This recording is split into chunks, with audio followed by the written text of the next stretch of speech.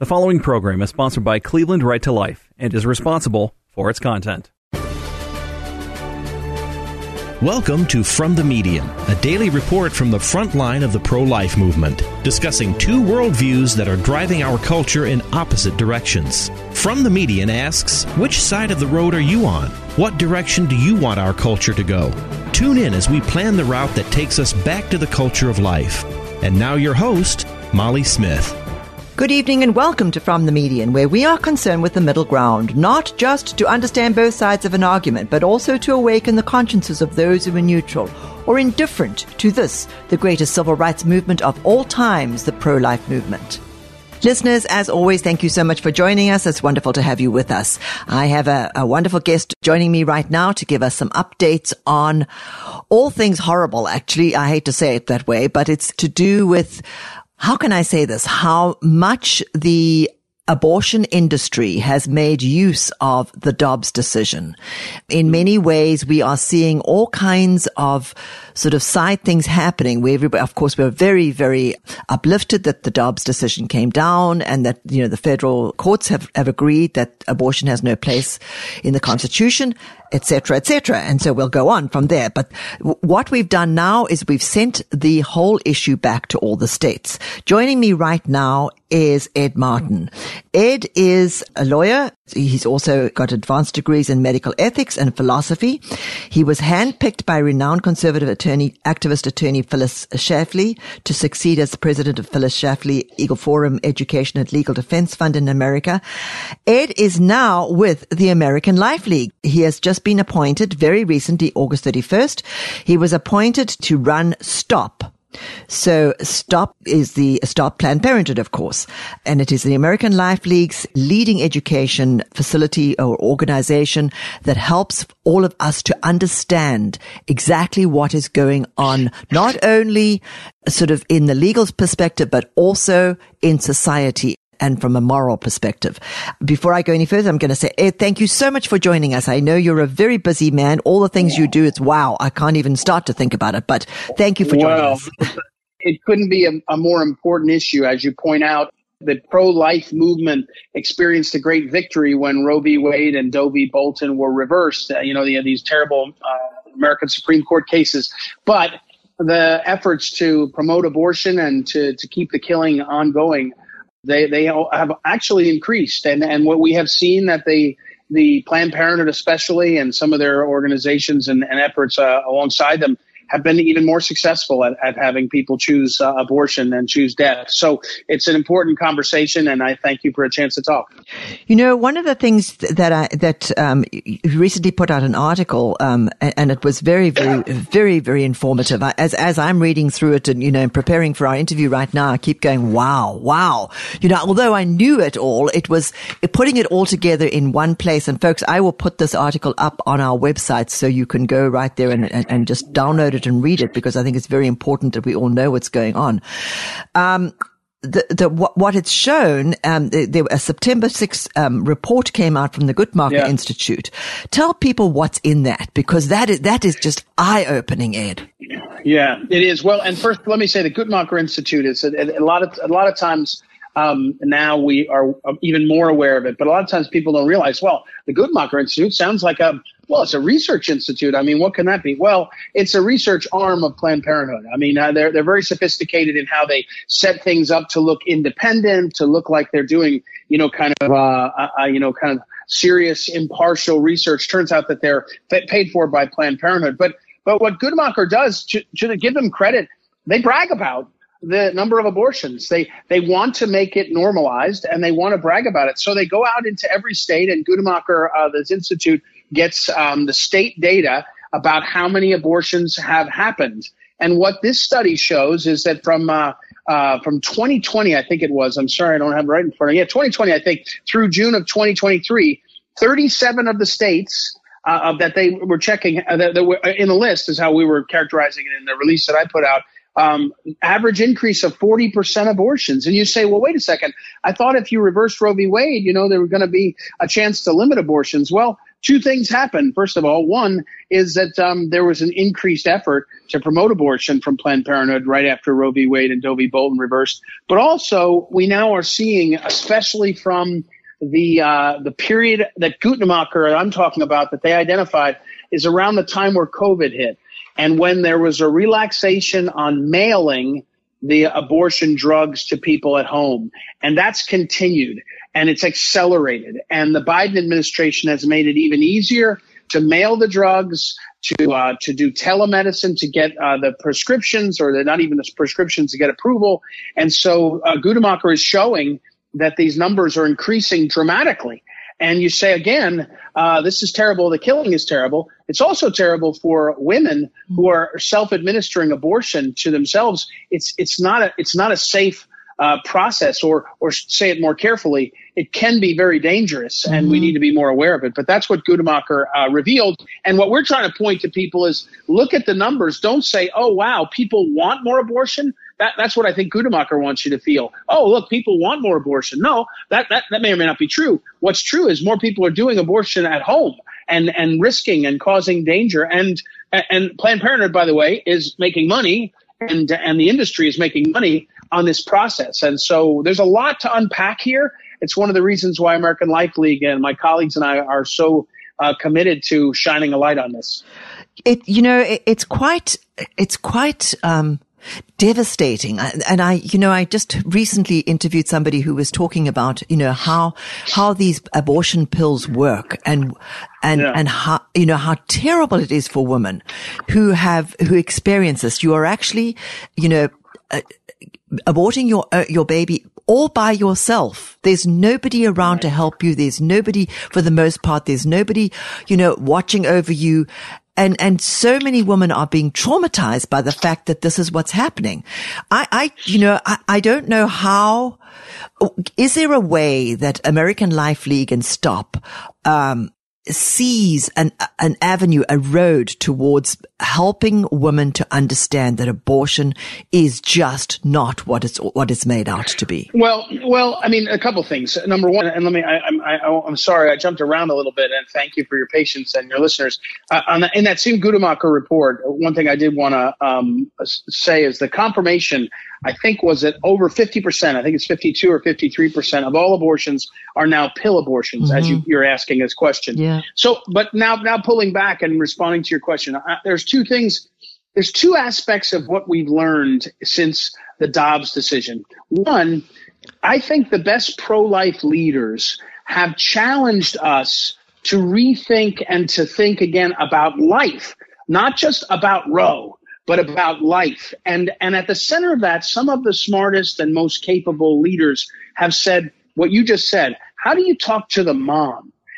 For what I'm talking about America more than the whole world, but in America, we have a culture that says to a young woman, literally saying you can be anything, which is great. I mean, you could be a doctor, a lawyer, you could be president of the United States, a senator, you could be anything. It also says you can be sexualized, you can be a target, a lot of pressure to how you look and all. But then it also says if you lose that by having a baby, you'll lose everything. Exactly. And in some ways, the pressure is much worse today than even 30 years ago, because and so one of my colleagues, a woman leader, has often says to me, everyone start talking about the woman and the fear that she has of letting people down, of her life changing dramatically, and understanding you've got to get to her there. And what you just said gets to my second point.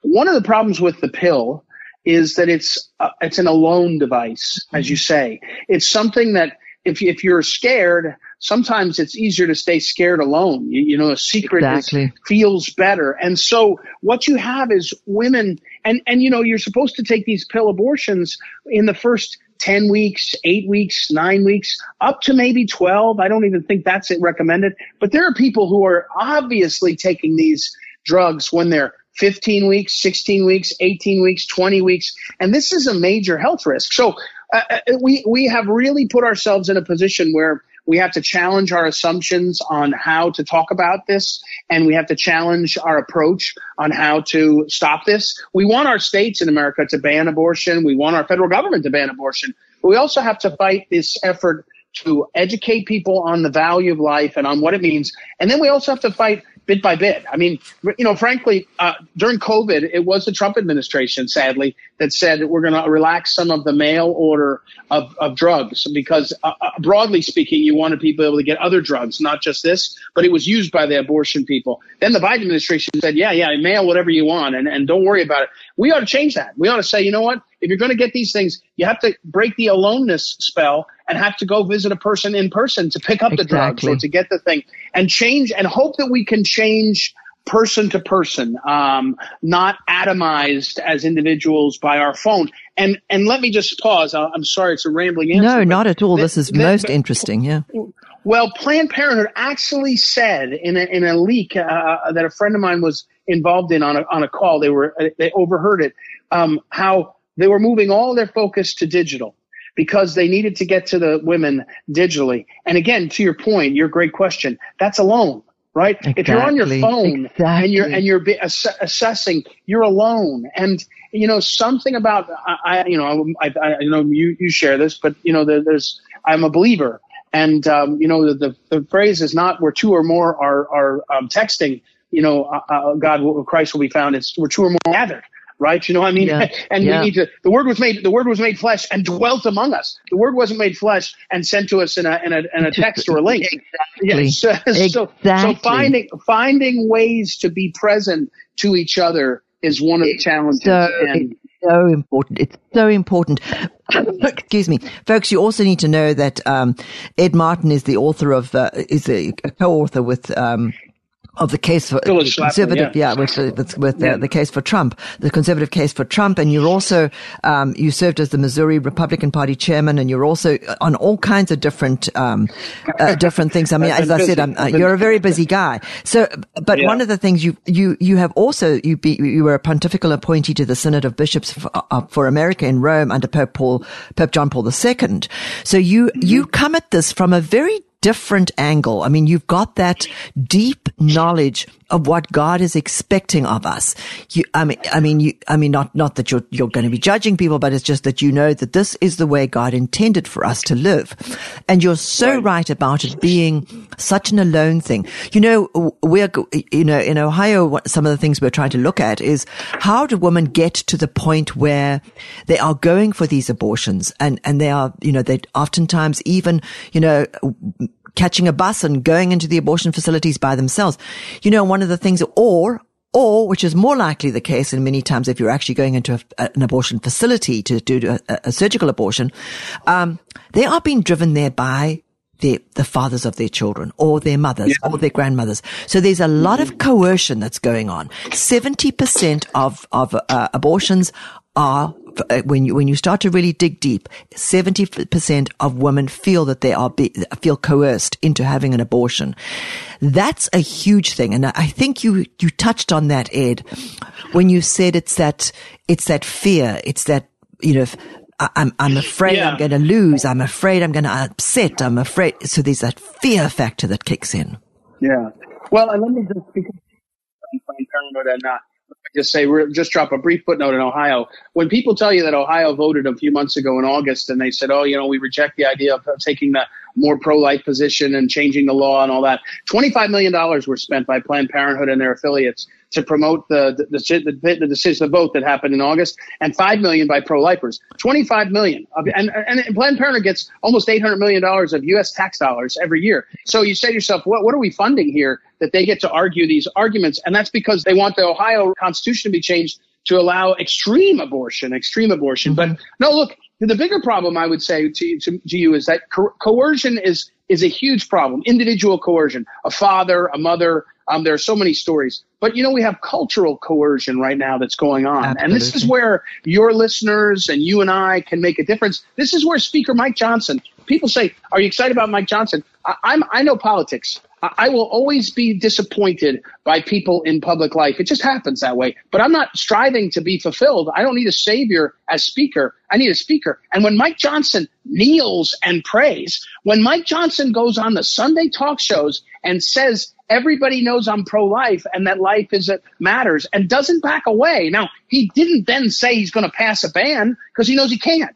But he did say that. Witnessing to the truth is strong. Monstrously, it's important, like that's the wrong word, monstrous. It's monumentally important. And we need to do that because the culture wants to coerce us into saying, if you have that baby, you will lose the opportunity to be a success. And of course, what we know is if you have that baby, someday later, when someone told you could have been a success by being this or that profession, and you've got a son or daughter, it will have changed your life in a way that is the greatest gift from God, right? So we have to fight the cultural coercion that's going on. And my reason again to fight so hard with American Life League and this is because these institutes, the Gutermacher Institute, the television shows, the streaming things are trying to say to us one thing about life and one thing about God's gifts and it's untrue, right? It's that it's just transferable. It's negotiable. It's a miracle every time. And we've got to be the ones that figure out how to lift that up more and more. And one of the ways to do it is to shine a light on what is truly evil. I'm not saying that I'm careful not to condemn people. Absolutely. I have a hard time saying I'm not God, but I can say the conduct of people is evil. Yeah. I can say what the fruits of that is done is evil. And what's around the Gutermacher Institute and Planned Parenthood and people like this is truly evil. And you have to call it that in order to understand what's happening and move forward. You know, it's interesting. You mentioned that Planned Parenthood has said that they are going to move to digital and sort of. Mm-hmm. Yeah. That is one of the things that we are discovering, and they're so much further ahead than we are, Ed. And it bothers me so much because we can't keep up. We just do not have the money that they have, and digital is expensive. We just we know how expensive it is. But I was talking to my grandchildren, my grandchildren in their 20s, and we were having a good discussion the other day about what is influencing them. And it was just like a general discussion. And sure enough, everything that they get, they don't watch news anymore. They don't really read newspapers anymore. All their information comes from digital. It comes from whatever program that they're on their phones. And then they get these things pop up, these notifications, these whatever it may be. And they're getting a lot of their information from these digital pop-ups.